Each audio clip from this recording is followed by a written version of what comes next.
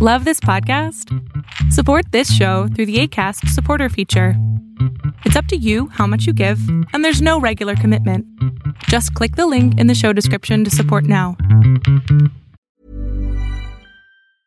Hiring for your small business? If you're not looking for professionals on LinkedIn, you're looking in the wrong place. That's like looking for your car keys in a fish tank. LinkedIn helps you hire professionals you can't find anywhere else, even those who aren't actively searching for a new job but might be open to the perfect role. In a given month, over 70% of LinkedIn users don't even visit other leading job sites. So start looking in the right place. With LinkedIn, you can hire professionals like a professional. Post your free job on linkedin.com/people today. Hey, I'm Ryan Reynolds. At Mint Mobile, we like to do the opposite of what Big Wireless does. They charge you a lot. We charge you a little. So naturally, when they announced they'd be raising their prices due to inflation, we decided to deflate our prices due to not hating you. That's right. We're cutting the price of Mint Unlimited from $30 a month to just $15 a month. Give it a try at mintmobile.com/switch. $45 up front for 3 months plus taxes and fees. Promo rate for new customers for limited time. Unlimited more than 40 gigabytes per month. Slows full terms at mintmobile.com.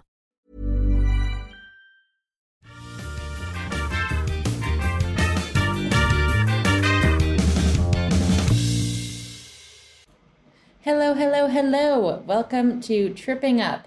This is the first episode of season 2, and I can't wait to dive into all of the hilarious, ridiculous, and kind of crazy stories that we've got for you about travel trip-ups. I'm your host, Nina Clapperton, travel writer and author of the blog Nina Out and About. My first guest on Tripping Up this season is Aaron Miller, who is an award-winning travel writer, journalist, and author. You can find his work in the Times of London, National Geographic Traveller UK, and all sorts of international publications. He's even written 2 books on the 50 greatest wonders of the world and the 50 greatest national parks of the world, which is such a good read, and I highly recommend if you're ever going on a road trip and looking for some inspirations. Aaron joins me to talk about 100-mile pub crawl, what real darkness is, stealing from monks, and how we have a bit of a wonder deficit in the West. I hope you enjoy the first episode of season 2. Let's get right into it. Now boarding. Hi, Aaron. Welcome to Tripping Up. Hey, how's it going? Thank you so much for having me on. Thank you for joining us. We're very excited to have you all the way from the Rockies. Yeah, all the way from the sunny Rocky. Well, actually today a bit snowy, but we're almost in spring now. So yeah, mostly the sunny Rocky Mountains of Colorado. You're one of the few guests, I think, that can rival Canada for snow. So I'm pretty excited that have another cold person on the podcast. Yeah, I don't know if we quite rival you guys, actually. I have one of my best friends that lives in Montreal, and he's always texting me complaining about how absolutely freezing it is. We do get a lot of snow, though. We were dumped on by about 2 feet a few weeks ago. And for an English person, where it's like if you get an inch, they shut down the entire country. It's national news. Like, we've had an inch of snow, shut down the trains, it's for me, that's pretty exceptional. I'm still like a little kid when that happens, though. I'm like straight out having snowball fights with my kids and having fun. That's amazing, though. Yeah, I think you get jaded to it growing up with it, where now I just I don't know. I kind of feel like the old Scrooge, where I'm just in the corner, oh, it's snowing again. When's summer coming? I know. Yeah. And then summer comes, and I do the British thing of it's too hot, and just yeah, never exactly. satisfied. Moan about the weather, and you will get by as a British person perfectly fine. Although, oh my God, shoveling snow! I had no idea how hard work that is. That's a back-breaking job, isn't it? That's the first thing I think now. I'm to be jaded as well. Oh my God, I have about an hour of shoveling snow ahead of me. Yeah, that's why my older brother actually, for one of his birthdays, asked for a snowblower, because that's his chore. He got it. It's best investment we've ever had. I love that. It's so smart of him. Yeah, don't buy a teenage boy a snowblower would be my advice. Wait till he's a bit older. But it was. That's a really great way to circumvent your chore. I love that. Yeah. So we'd love to get to know you more on the podcast. How about you tell our guests why you travel and how you travel? So yeah, I'm a travel writer. I kind of quit the music industry about 15 years ago, where I kind of worked for most of my 20s and kind of ran off to be a travel writer accidentally. I kind of fell into it. I I come from a family of writers. I love writing. That's kind of my passion. And I started out and I kind of really just wanted to get into journalism. And luckily kind of first few things I got published were in travel and kind of it's taken off from there. So I write mostly about kind of outdoor travel, adventure travel. I try and write things that inspire people to connect more deeply with the natural world and to see places of the world and to find out about different cultures. And that's what I really love doing. So a lot of the travel I've done for the last 15 years has been, you know, on various assignments and stuff like that, which has been a great way to really explore places deeply. You know, I think that's one of the great things about writing too, is that when you and you don't have to be a professional writer to do this, of course, either. But when you have like a creative angle, whether it be writing or photography or art or blogging or podcasting that you're thinking about whilst you're exploring these destinations, it adds another layer and you're kind of engaging with it and thinking about it on a deeper level. But you're also kind of forced out of your shell and to meet people and to ask questions and to find out about them and their place. And that's just a great way to make friends all around the world. So that's one of the things I love about it. I think that's a great way to kind of look at travel. A lot of people who've been on the podcast, that is kind of, I think that's a thing that everyone loves so much. Even like I'm a solo traveler. So like I'm an introvert solo traveler. By all stereotypes, I should hate people. But one of the reasons I travel is to meet all these amazing people all over the world. Yeah. Yeah. And I think that's solo travel is great for that. I mean, it's really fun, obviously traveling with friends or family. And it's great to share those memories and experiences. But I always think when you travel on your own, stuff just happens, right? Like I think if you're with people, whether you're sitting at the bar and you're with your friends, there's almost a little bubble around you, right? Where people don't necessarily come up and approach you. And maybe you don't have the motivation to go up and approach someone else because you're quite happy. But when you're solo, I just find that people come over and they're like, hey, what are you doing here? You know, why are you sitting in this weird bar in the middle of nowhere on your own? And I always think that, you know, serendipitous things just happen to me when I travel alone. And I've been lucky to do a lot of that traveling as a travel writer on my own. And yeah, it's quite a freeing experience in many ways because you can kind of just go where you want and do what you want and explore without having to kind of accommodate friends and other people. And you can just really go deeply into the experience itself, which I love. I completely agree. I think that's going deep into the experience is a great way to phrase it. That's definitely kind of what it feels like. So now that we know why you travel, how about you tell us about something odd and weird that you've picked up as a souvenir in your time? Yeah, I love this question. I wanted to tell you, by the way, I love the format of your show. I love the questions that you ask, and I've really enjoyed listening to it and getting into it. Yeah, so my favorite souvenir from travel actually is from one of my first major job. So I'd kind of, in a crazy way, quit this kind of, you know, well-paid job. I was on the career ladder, all was going well, but kind of out of the blue, I just decided to quit it and sort of follow my dream of trying to be a writer. And you know, I was at that age of kind of turning 30 and just seeing the rest of my life pan out. And it was a great life, right? But it wasn't necessarily, I didn't want to live that life without at least giving this a go, without giving it a shot, you know? And I spent about 6 months trying to get published, and I'd basically run out of money. And I suddenly had this idea. I lived in the south of England in a town called Brighton, and I had actually moved just outside of Brighton to the countryside. So I was actually living in what is now the South Downs National Park, which is it's England's newest national park.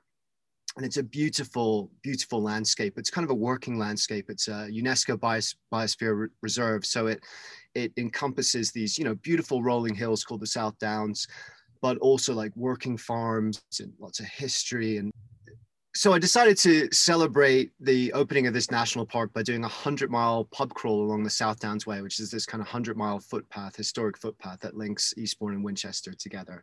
And kind of as a last-ditch effort, I pitched this to a couple of outdoor magazines and newspapers, and they picked it up. And so I got for my first job, I kind of set off, it was the middle of February. It was, you know, February in England. So it kind of like, you almost need a submarine to keep you dry as you're hiking in places like that. And it was an amazing experience. You know, I stopped at, you know, 500, 600-year-old pubs along the way. And I managed to kind of like start the morning by having these giant full English breakfasts in the pub, and then I would stop at another pub for lunch, and then I would finish up in a pub in the evening.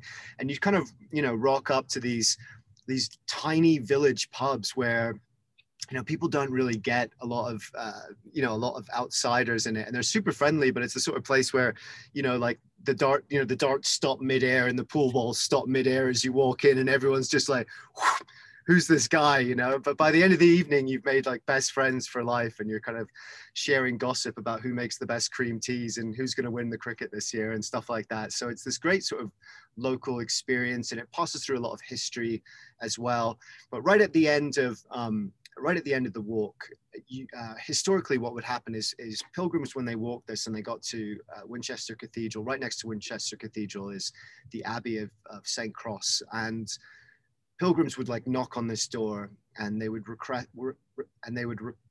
the Wayfarer's Dole, which is a pint of beer and a piece of bread. And to this day, you can still knock on the Abbey door. And if you've completed the South Downs Way, you can knock on the Abbey door. And if you request the Wayfarer's Dole, they will give you a glass of beer and a piece of bread. And the cup that they give it to is this kind of little small, almost clay pewter glass cup. And I've still got that. And to me, that's my favorite souvenir, because it's from my first job, and it was the best sip of beer I've ever had. I mean, it was like flat and warm, but it was still the best sip of beer I've ever had. Yeah. So, so it was great. It was great fun, and it's a great memory whenever I look at it. That's why I love like these odd souvenirs where it's something that you've connected with, and there's the great story behind it. And I know about pilgrimages, but I've never heard about that one. So that's so cool. And like that you got to keep the cup too. They don't like demand it back or something. Yeah, exactly. I know. I was just like sort of swiftly putting it in my back pocket, but I don't think you should ever like steal from a monk, right? That's probably got to be some bad karma there. So yeah. No, they give you the cup, and it's a popular hike. I don't think that many people do it. I don't think really that many people outside of the UK know about it at all. Not even that many people within it. But it's a really beautiful part of England and a beautiful walk. And I'd highly recommend it. Here's a cool fact: a crocodile can't stick out its tongue. Another cool fact: you can get short-term health insurance for a month or just under a year in some states. United Healthcare short-term insurance plans are designed for people who are between jobs, coming off their parents' plan, or turning a side hustle into a full-time gig. Underwritten by Golden Rule Insurance Company, they offer flexible, budget-friendly coverage with access to a nationwide network of doctors and hospitals. Get more cool facts about United Healthcare short-term plans at uh1.com. Ryan Reynolds here from Mint Mobile. With the price of just about everything going up during inflation, we thought we'd bring our prices down. So to help us, we brought in a reverse auctioneer, which is apparently a thing. Mint Mobile Unlimited Premium Wireless. How to get 30, 30, bit to get 30, bit to get 20, 20, 20, bit to get 20, 20, bit to get 15, 15, 15, 15, just $15 a month? Sold! Give it a try at mintmobile.com/switch. $45 up front for 3 months plus taxes and fees. Promo rate for new customers for limited time. Unlimited more than 40 gigabytes per month. Slows full terms at mintmobile.com.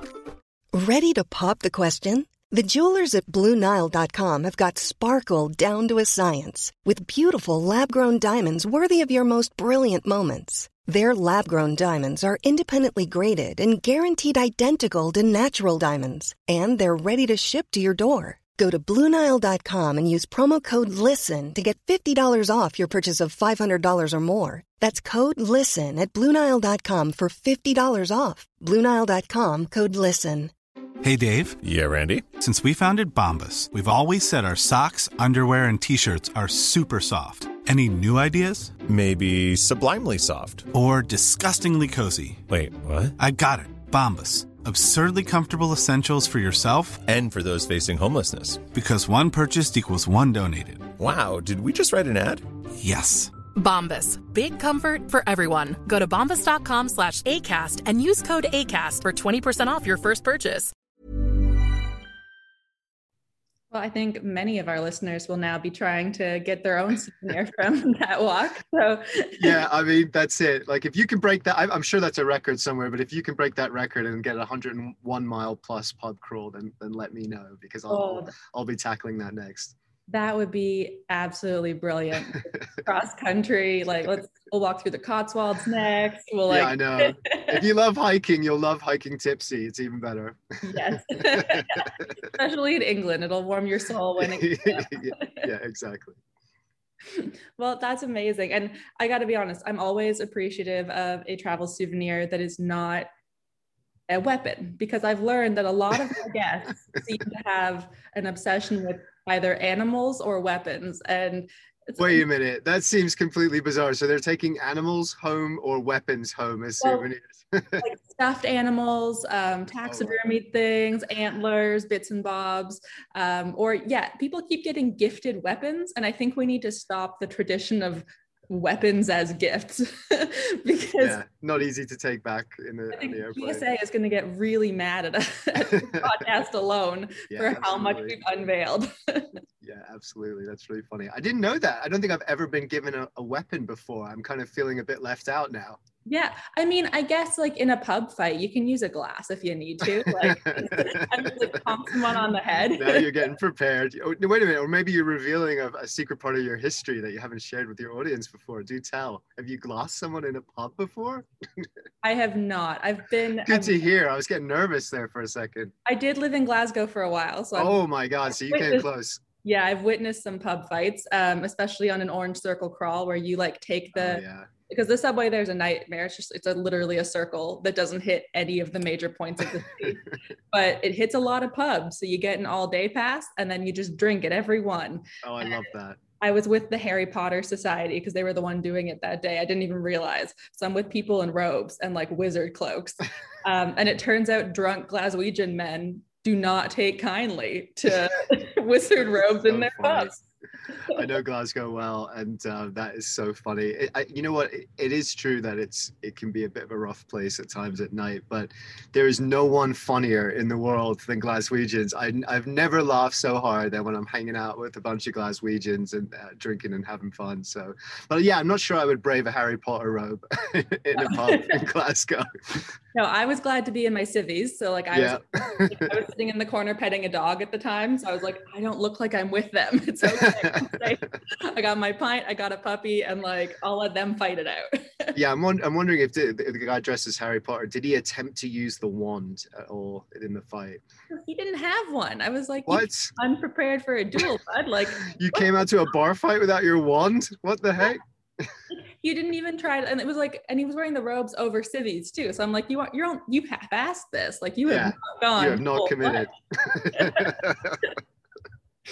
Yeah, that's a moment I actually genuinely forgot about until we were just talking about pub fights. Thank you for the That's great. memory. Yeah, I don't know how we got into pub fights, but there you go. At least we can find some humor in violence. That's, Yeah. And what else could we do? Especially because none of us were involved. So it's like we were just watching the nonsense unfold.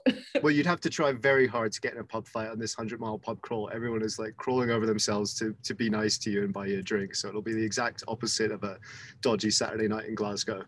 Okay, so I'll tell the Harry Potter guy he doesn't need to bring his wife on that one. You could do it. I would like to see that, actually. That would be a world first. A Harry Potter does a 100-mile pub crawl. I mean, it's kind of given Harry Potter a little bit of a dodgy name, but I think that would be really fun. You get some great photos anyway. It would actually be a great PR stunt. We're going to have to phone Harry. I just want to see a drunk Harry Potter now. That's all I want to see. I'm sure there are many after hours of the wizarding world in the UK. Just like a really drunk old Harry Potter who's bitter and kind of complaining into his half-empty pint. That would be so funny. Oh my goodness. We're definitely gonna have to start setting up these events now just to amuse ourselves. Exactly. Yeah, that'd be great. Count me in for the next one. So now our guests would love to know your tripping up story, because we know that travel doesn't always go well. And as a professional traveler, you have many to choose from. Yeah, I have some few stories. I thought maybe I'd do a couple of aperitifs until we get to the big one. So one story that springs to mind was I was in Colombia, in Bogota. I was doing a story about Colombia, which I love. I have some friends out there, and it's an amazing place. And if you ever want to feel like a really awkward Englishman, just go to a Colombian dance floor. I felt like almost like one of those action figures who can't bend its legs properly, whilst everyone else was like these Latin John Travoltas swinging all around me. But But anyway, so one day we went up in the hills, the kind of Andes foothills behind Bogota. It's really, really beautiful. You kind of leave the city a little bit, and then there's all these sort of small houses and villages along these kind of dusty roads. And we took a horse ride up through these villages, and it's a really cool horse ride because if you pay a little bit extra, they bring like a big old 80s style ghetto blaster, and so they're sort of rocking all this kind of salsa samba music as you go up on your horse, and they have like a holster of aguardiente, which is like this really hot fire liquor that they drink out there, like literally kind of fire water. And so you're doing these shots. I mean, I feel like all of a sudden that all these stories are involving alcohol, and I'm giving myself a bad name. These are like my 2 alcohol stories out of, dozens. So I don't just drink as I travel. But anyway, we had a few shots as we go up, and I had like the most docile horse out of everyone, right? I literally couldn't get it to go. It was the sleepiest horse ever. And I'm like miles behind the whole group. It's so sleepy. And then we get up to the end point, and we look at this sort of amazing view. And then the guy says, okay, it's time to turn around and go to the stables. And oh my God, as soon as this horse turned around and knew it was going home, it just took off. Like it just started to gallop straight away. And I couldn't stop it. And I was kind of holding on for dear life, like going through these, little Colombian villages, just trying to shout at people to get out of the way. And I was in such panic. I couldn't really remember the Spanish for like, get out of the way, you're about to die. I'm out of control here on this horse, And I could not get this horse to stop. I'd never ridden a horse before. And so my first time ever, I'm kind of galloping on a horse. I'm like half holding onto its neck with both hands because I can't seem to hold on any other way. And my legs are just like gripped like iron. And in fact, when I got off the horse, like every muscle in my leg was ripped. I couldn't even walk. I looked like a kind of John Travolta like a John Wayne after he'd been beat up or something, because I'd been just like every muscle in my body had been tense to this. So I survived that. I had some other fun experiences, cliff camping out here in Colorado, which is like an experience where they take you up on a portaledge to spend the night. It's like what mountaineers use to do these kind of multi-pitch ascents of big wall mountains. And I'd done a bunch of climbing and stuff before, but as we were climbing up this route to get to the portaledge, my guide, who's this kind of James Bond of climbing, this guy called Buster Jessic, who was just like cool as a cucumber the whole time, never any fear, everything's totally relaxed. We get up there and there's a lightning strike right next to us, which is a huge killer up in the Rocky Mountains. And this kind of cool guy just starts swearing and muttering to himself like, oh my God, get down quick. And I'm like, oh my God. Like as soon as I saw him being nervous, I sort of understood the severity of it. And we get down to the bottom and I'm like, okay, that's it. We're not doing it. And part of me was really relieved because it was actually terrifying being on the portaledge. I thought it'd be like this kind of stable thing, but it's not stable at all. It was like this surfboard in a stormy sea. It was just rocking with the wind and it felt really incredibly unstable. But Buster had other ideas. We weren't finished. We waited out the lightning storm. He made us hike up the backside of this cliff, like through bear country, scrambling up in the dark, jump over this like big crevasse type thing, and then abseil down in the dark to this portaledge. And I'd never experienced this before, but it was like this kind of ancient lizard part of my brain was like, you are not going to sleep. You are under threat here. And I spent the whole night just kind of gripping the rope and feeling like completely insecure and wondering how I got myself into this situation. But then, he had said something that night, and we had seen all these lights in the houses below us in this town, Estes Park, which is like the gateway to Rocky Mountain. And as the sun came up and the dawn came up and all these colors just sort of flooded the valley, I kind of started to relax. And he said, look at all those people down there. Look at all those lights. They're just, getting ready for their day at work, driving off in their cars, making their breakfast. And they don't know what it feels like to be here. And at that moment, I kind of realized how amazing it was and how lucky I was to be in that place. And so even though I went through, maybe one of the scariest experiences in my life to survive that night and that storm. It was worth it in the end, because I kind of had that very special view, that very special perspective of what it was like to be in that really completely wild place. So those are two of my favorite stories. But the actual scariest thing that I ever did and this, I got myself into a right pickle in. I was in Panama, and in a place called Bocas del Toro, and which is like a kind of really beautiful part of Panama on the Caribbean side, like islands and kind of windswept beaches and lots of jungle. And I was staying in a chocolate farm that was a really remote chocolate farm that kind of had a couple of rooms and B&B. It was an amazing place. And it was actually this English couple that had set it up, and they were doing a lot of work with the local indigenous tribe that lived there. They had a son who was kind of like going to school with all these other kids from the tribe. And it was a really amazing setup. And kind of asked them, like, so what's there to do here? What can we explore? And they said, oh, one of these guys, he'll take you in a canoe and you can go and explore this local cave. We haven't done it, but we've heard it's really great. They do that. So I was like, okay, that sounds great. And this guy picks me up in a little dugout canoe, and we paddle through the mangrove, and then we get out and we hike through the jungle, and it takes a long time. And after a while, we just come to this kind of gaping black pitch cave that just like goes down into the jungle, and you can't even really see where it is. And we each have these head torches, these kind of flashlights on our head, and we start descending into this cave. And I'm following him because I don't know where the hell I'm going, and it's pitch black. And as we get in there, it starts to descend into a river, so my feet start getting wet, and the water just starts getting deeper and deeper. And I kind of look behind myself, and it's that time when you realize that you're surrounded in this darkness all of a sudden, that you maybe couldn't find your way back if you wanted to, because it's just pitch black behind you. And then I feel this wind up above me, like this swirling wind, and it's really heavy. And I kind of said to him, like, how you what is this wind? How do you have this wind? And he said, no, shines his torch up, and there are thousands of bats, like thousands and thousands of bats, all swarming around this cavern, kind of coming down, swooping on my head and my shoulder. And he's like, we must get down now. And so we go further into the river, and we're crouching down in this underground black river. And then eventually it gets to the place where it's kind of up to my shoulders, and then it's up to my neck, and then I can't stand in this river anymore. And we're swimming through this pitch black underground river. And at that point, my head torch goes out, and I'd run out of batteries on my head torch. So all I have is like his light ahead of me, and he's going super fast. And I'm just kind of swimming through this river, like terrified of what might be underneath me. And we at one point we kind of scramble up some slippery rocks, and we get to this top. And I think, oh, thank God, we've reached the end.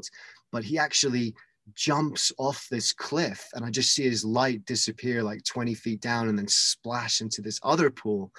And then he just starts swimming off. So I have like no choice but to like jump in after him, and, submerged in this deep water.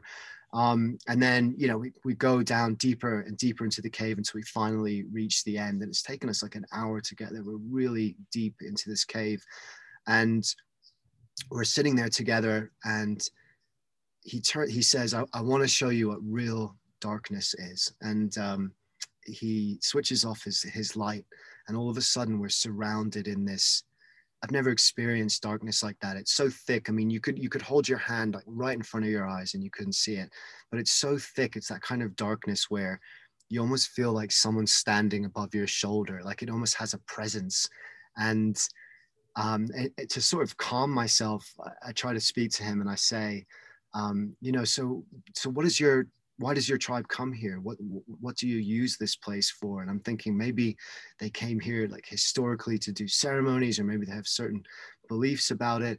And he turns to me and he says, oh no one else from my tribe will come here. They're too scared of the giant anaconda that lives here. And I was like, let's just say I've never hugged another man so closely in all my life. I wouldn't let him go the entire time until he took me out of that cave. I literally just kind of grabbed hold of him. I was like, please put your light back on. And I just kind of hugged him around the shoulders the whole way we went back, and we made it back in the end, but the anaconda didn't get us. But yeah, I survived the anaconda of Panama. But going back through that river, swimming back through that pool in the dark was maybe one of the scariest things I've ever done. So yeah, that was me messing up. But also it was, again, like, if you can get through experiences like that, they're also some of the greatest experiences you'll have, because, you know, where else would you get to experience something like that? And if you live to tell the tale, it's a good tale, and you'll be dining out on it for a while. Well, and like, once again, it's kind of based on people you meet, because like, if he hadn't kind of slightly misled you, you never would have put yourself in that situation. I know. I came back to the chocolate farm. I was like, what? I mean, where did you guys send me? And they're like, yeah, oh no, we haven't done that. And I was like, yeah, it's intense. There's an anaconda. But oh my God. But, you know, I think things are, you know, what's normal is different in different places. And I guess if you live in the jungle and you're surrounded by that your whole life, then maybe it's not quite as scary. Although I would say I would probably make an exception for giant anacondas for that, you know, swimming underneath you. I feel like darkness is like inherently scary, especially when it is like the lack of sense. So like, it kind of with floating in the water, you're also kind of taking away that sense. You take away with like the dampness of it, that's really all you can smell. So you're kind of like, it's like those like flotation chambers that some people pay like millions for, but I think would just be a panic attack. Like yes, absolutely. Yeah, it's true, isn't it? I mean, it's just something instinctual that we've evolved to be wary of the dark, you know, and it's something that you can't really control. Those kind of really ancient instinctual things are something that you kind of can't talk yourself out of. And of course, once you open that door, it's hard to shut it again. But I guess if you just try and see it as just another experience, and you know, I really feel like that for me, traveling is also about kind of collecting those experiences, collecting those memories, and because I feel like you take them with you. You know, it's not something that you just have. It's not something ethereal that you just have in that moment. It's something that you kind of take back with you, and in some small way, it becomes a part of you and changes you and helps you see the world differently. So, yeah, I always try and embrace those instances, embrace the fear to some extent, and try it anyway. I actually just interviewed this guy called Mike Corey, who he has a YouTube channel called Fearless and Far, and his whole ethos was he kind of grew up really scared and paranoid about a lot of things. And then through travel, he actually discovered that it kind of put him in situations which forced him to confront a lot of his fears. And through that, it kind of opened him up in some way. And so now his style of travel is really all about, you know, he talks about having a war on fear, that you have to be you have to choose to be fearless in every moment. That fearless isn't something that we attain like enlightenment. Fearless is a choice we make in every single moment. And when we make that choice, we allow ourselves to grow. That's like a catalyst for our own growth and understanding about ourselves. And so it's a kind of magic trick that you can do to learn more about yourself and really experience the world to the full. I love that, because that is like a lot of the stories that I share my tripping up story, which I will in a minute, but a lot of the stories that I've shared have been like moments of fear. And actually, like, I have had a snake encounter as well, where another local tricked me and showed me a giant python in a dog food bag, telling me I was going to feed the strays. And then there's a live python in the bag. Oh my God. So, and I'm phobic of snakes, so not my best moment. And I never told my mother that story. So she heard it for the first time on the podcast and then called me and said, what? Like, what happened to this place I sent you? How did I not hear about this? Yeah, but I think that is interesting, like the war on fear. And it is true, it's a choice. And like I've always said, travel shapes you. I moved abroad at 16 by myself. Before that, I was the quiet kid that didn't speak, that didn't take risks. My mom still ordered like my ice cream for me and things like that, because I was too shy. And now like I'm a digital nomad who explores the world, because like you get thrown into the deep end and you have to figure it out. And it's so much fun. And it's such a good way to learn who you are. Like I'm all for therapy, but I feel like travel should be prescribed to a lot more people in it. Yeah, absolutely. And a lot more fun than sitting in front of an office or lying on the couch blaming your mother for all sorts of stuff. Yeah, I've done therapy in some cool places because I do virtual therapies while I travel. So nice. Like I used to do therapy in like a hammock in Spain outside of a meditation retreat I was working at. Like that's so much better. Like absolutely. Yeah. So I'm going to share my travel story with you now to even the playing field. And we're going to take it back to alcohol, actually. Nice. Which I should also say, I don't just drink all the time. In fact, I rarely drink. But I come from a Serbian and Scottish family, both heavy drinkers. So I failed my bloodline quite significantly. It's been talked about at family reunions. It's a thing. So a few years ago, I spent a gap year in Europe. And one of the places I really wanted to go to was Serbia, because I'd never been to my ancestral homeland. My grandmother, who is Russian born, but had to flee to Serbia during the crisis, she grew up in former Yugoslavia, that's now Serbia. My grandfather, his entire family is from Serbia. So it's this place that I feel very connected to, but didn't actually really know. So I went, and also I'll be honest, I was freeloading on a cousin's couch because I was also traveling for a year, having saved up almost nothing. So, but Serbian people are they're very much like most cultures in the world, where like you show up and they immediately take you in, they stuff you with far too much food, and they just like give you so much love. And I was really excited for that, because I was like, yeah, like I've been on my own for months now. Like I was living in a barn in Croatia. I was doing all these like weird things. I was like, I just like to like live for a minute and be like kind of pampered by like aunts and uncles I don't know. But part of that, they decided like they know I like travel. So they were like, we're going to take you touring.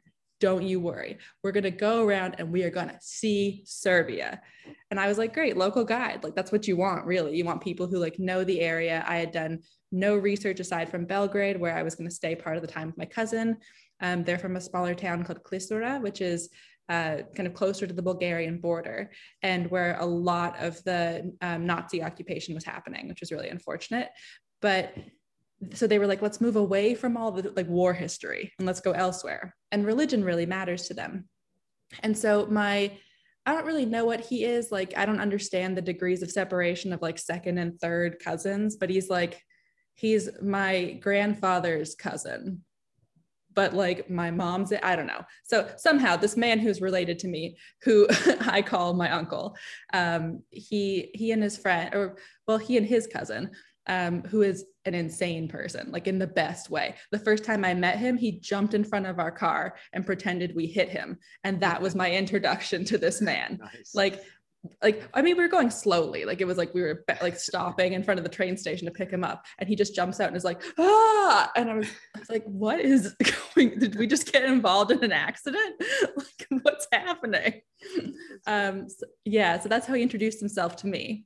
So he and my cousin decided to take me to one of the most famous monasteries in Serbia. That's kind of like the hub of the Serbian Orthodox tradition. And my uncle is an optometrist. So he kind of goes around, he's kind of a traveling optometrist. So like the priests knew him and loved him, because Russian priests, I don't know what happens, but it seems like they're only old men. Like it feels like you like get put in like a box and you have to wait until your beard is like down to your belly button, and like you grow an extra foot because they're all so tall, and then you age into a 60-year-old man immediately or something. So it's like all these like really old austere men. They wear these black long robes and then this giant gold cross right on their chest. So they're very imposing men. And to see them just like start laughing and joking and being like, oh, a dragon, and like just like screaming across a church, you forget that they're real people too. So they all come out and they're like, oh, we're gonna do something special for your niece. Like, come on. So we go into this back room, and like, I was raised Catholic, but I don't really understand any religion, I'll be honest. So like, I don't know what this room is, what the like protocol is. Like, I don't know if I'm supposed to start bowing or praying. Like, is this a confession? What's happening?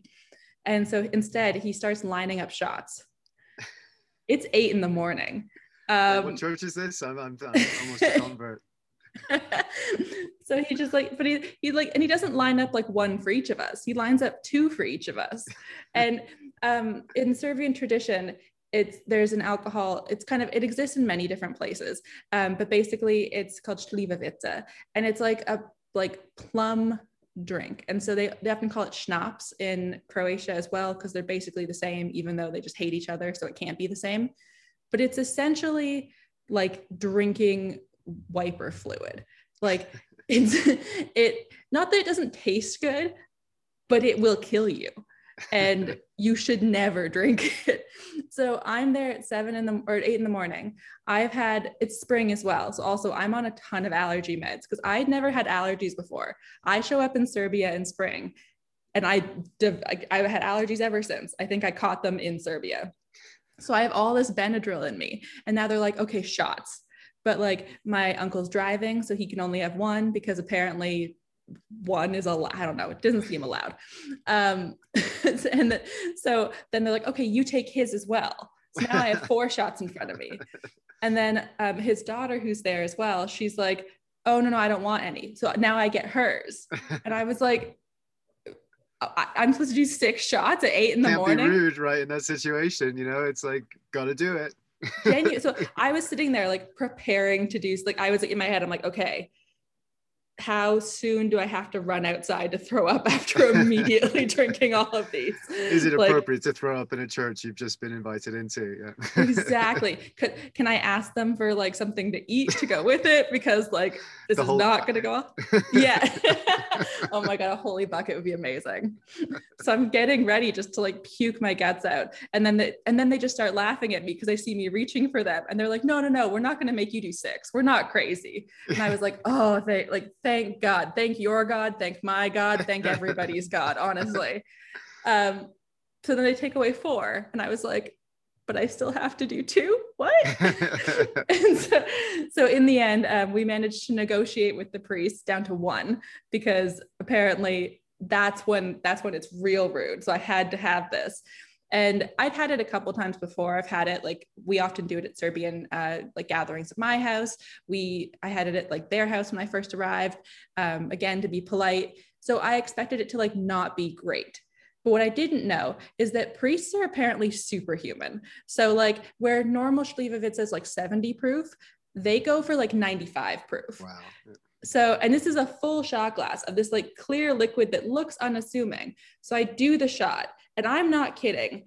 It immediately made me cry, like real sobbing, like not just like, oh, a little bit, not like, oh, because I'm coughing, like tears are streaming down my face because of how, like, I was so sure I could start breathing fire at that moment, just because like, that's how everything, I could feel my entire digestive system.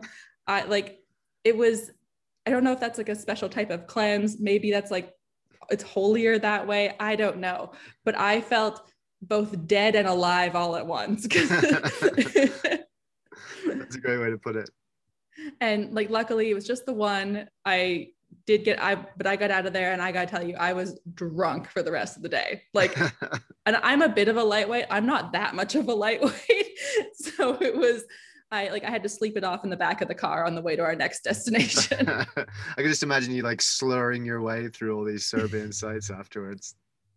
Genuinely, I think that was probably the case. And like, I could like barely keep my eyes open for a little while in the car. And like, because I do have a tendency, they used to make fun of me there as well. Because like as a kid, I used to get car sick. So I trained myself to fall asleep in cars. That way, like I would just pass out. I've since learned that it might be like a learned behavior, because my grandma used to like drug my mom with cough syrup when they would go on road trips to Florida to their house there. So maybe it's like by osmosis, like my body retained that knowledge through the gene pool. But so I used to fall asleep in all these car journeys, and they just laugh and be like, oh, she's asleep again. Or like, we'll go for a drive and Nina can have a nap. And yeah, so I think that like they were already making fun of me for that. So I was trying really hard to hide how much this had hit me, because I was like, I'm already the weak Canadian. I don't want to be like the really weak Canadian. Oh, that's great. That's a great story. And you know what? It's part of the world I really want to see actually as well. I recently did a story about a guy who walk through the Balkans because it's kind of this misunderstood region, but it's, Yeah. you know, and people in Europe often don't even think of it as Europe or don't go there. And historically, it's kind of had this really unfair, bad rep. But I hear all the same things that you're saying. They're just incredibly warm, friendly people. And now that I know they drink wiper fluid, I'm in 100%. Well, they drink a lot of other things too. Like my grandmother, I recently wrote a blog post actually about visiting Serbia in spring. And my grandmother's my unofficial editor. She's a 92-year-old woman who can't see it. So like her computer reads it to her. And she's like, she'll call me every week, like, okay, Manjki, here's where I found a typo. Here's what I didn't like. Here's what I would have added. And I'm like, yeah, you would have added, but I've never so she started telling me when she was 16 and she got drunk off of, it's like the first time she got like absolutely shittered. It's this, people had like a barrel of this special sparkling wine in their house. And like, I didn't know sparkling wine could come in a barrel, but apparently in Serbia. And so she's like, you should have written about that. And I was like, it didn't happen to me. What? How? How could I write about it? I love that. That's great. I wish my grandmother edited me. Well, you'll find some great stuff there. And if you want to adopt grandmothers, I got to tell you, they are all ready for extra grandkids over there. Yeah, like maybe I'll just send my work to your grandmother. That sounds even better. There you go. Like she would be so happy. Like most of what she does is be like, okay, I found this person. Like she gets Russian television in Canada. She's like, okay, there's this travel log on Russian television and he did this. And here's what I didn't like about it. And I'm like, I don't know him. I can't give him your feedback. What? You work in the industry, just phone him up. Well, also because they're usually reruns from like 40 years ago. So I'm not even sure if he's still alive. Just don't tell her that. No, I let her live in her. I'm just like, yep, okay, I'll let him know. He'll change it for next time. Promise. Yeah, exactly. That's how to play that one. Well, now that we both shared some of the less glamorous sides of travel, we always like to end on a travel triumph when tripping up. So if you could share with us something that inspires you about travel or your favorite travel moment, just to kind of help us remember why we love it. Yeah, I mean, okay, well, I guess what's important to me about travel, why I love travel, is at the end of my podcast, I always say two things. And the first thing is, the more we look for wonder in the world, the more the wonder of the world becomes a part of who we are. And that's really important to me. I love the concept of wonder anyway. I wrote a book about the 50 greatest wonders of the world. And I think that we're in some way in our society today in the West suffering a bit of a wonder deficit. I don't think that we have enough wonder in our life. I think that, you know, we've evolved to live out under the stars, and most of the time in cities we don't even see them anymore, and we kind of evolved to be connected to the outside world and to all these natural sources of awe, but now we're kind of connected to TV screens and laptop screens, and of course a lot of that is a necessity, but I feel that we're suffering something from that. I think that wonder is the seed from which a lot of the best things in life grow: science and art and creativity. And when we have that wonder deficit, we kind of shrink our imagination and we shrink our creativity, and we lose something in ourselves. So I think that, but I also think that it doesn't have to be about going to the Grand Canyon or the Great Pyramids or anything like that. It's about a perspective. It's about how you look at the world. And if you look for wonder in the world, then you begin to see it more. And when you begin to see it more, it becomes a part of who you are and becomes that filter through which you understand the world. And so for me, you know, I kind of call myself a wanderer. Sometimes I try and collect those moments of wonder, and that's really important. And the other thing I say is dare to be truly alive. That's how I finish each episode: dare to be truly alive. And what I mean by that is so many of us live these prescribed lives in which we feel that there's a way to exist, you know, that the clique that we're born into through our family and friends and the school we went into and the country we grew up in, that way of life is kind of, we're destined to it. You know, that is the only way of life. And I think when you travel, you start to understand that that's just one way of life among many. That's just one set of values and beliefs among many. And I think when you start to realize that, it opens something inside of you, because it allows you to kind of choose yourself more freely and authentically. And it allows you to maybe live a life that is very different to the lives of the people you grew up with, but connects with you more deeply and kind of allies your passions and interests with your skills and talents, and that's how you put what's worthwhile from yourself into the world. So I think you have to dare to do that, though. I think it takes courage to do that, to break out of that mold. You know, we're also, as human beings, we're kind of designed to be herd animals. We're kind of designed to fit into the tribe. And so but now the tribe doesn't have to be that small group of people that we grew up around. That tribe can be any one of a number of tribes that exist around the world, you know, and by that I mean different ways of thinking about life, different values, different different ways of living your life. And so I think that when you dare to be truly alive, you dare to live the life that truly means something to you. And I think travel can do that, and that's what I love to talk about, and that's really what travel's all about for me.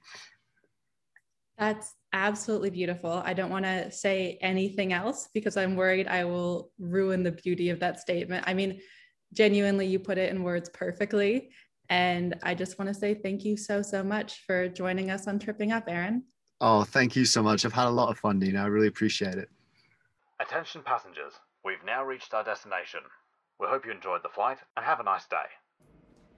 Aaron ended on such a high note that I'm going to keep this short and simple and say that this was such a fun episode. I think we learned so much, and I am getting ready for a 100-mile pub crawl now. Although maybe not with Slivovica, because I think that would knock me out after like the first foot. If you want to hear more about Aaron, check out his podcast, the Armchair Explorer Podcast, available wherever you get your podcasts. It's one of my favorite podcasts ever. You can actually find it in my roundup of the best travel podcasts on Nina Out and About. The Armchair Explorer Podcast is an adventure storytelling podcast that's set to music and cinematic effects. Every episode, one of the world's greatest adventurers tells their best story from the road. There's no long-winded interviews, no hums and haws and things that you don't care about. You just get straight to the action and hear right about the adventure. As a bonus, you'll get to know more about Aaron and hear more of his adventures as well. Thank you so much for joining us for the first episode of Tripping Up. As always, you'll hear from me in another 2 weeks with another amazing episode of Tripping Up and our second episode guest, who has some interesting couch surfing tips for you that might put you off using the platform. Let's find out in 2 weeks. Have a great time, guys. Cheers.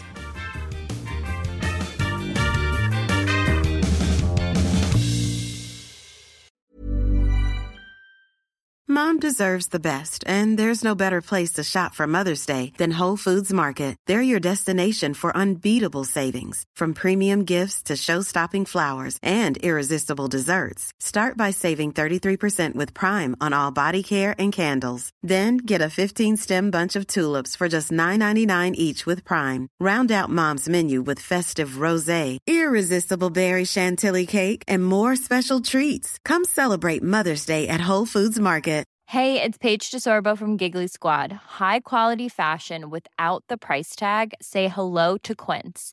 I'm snagging high-end essentials like cozy cashmere sweaters, sleek leather jackets, fine jewelry, and so much more. With Quince being 50 to 80% less than similar brands.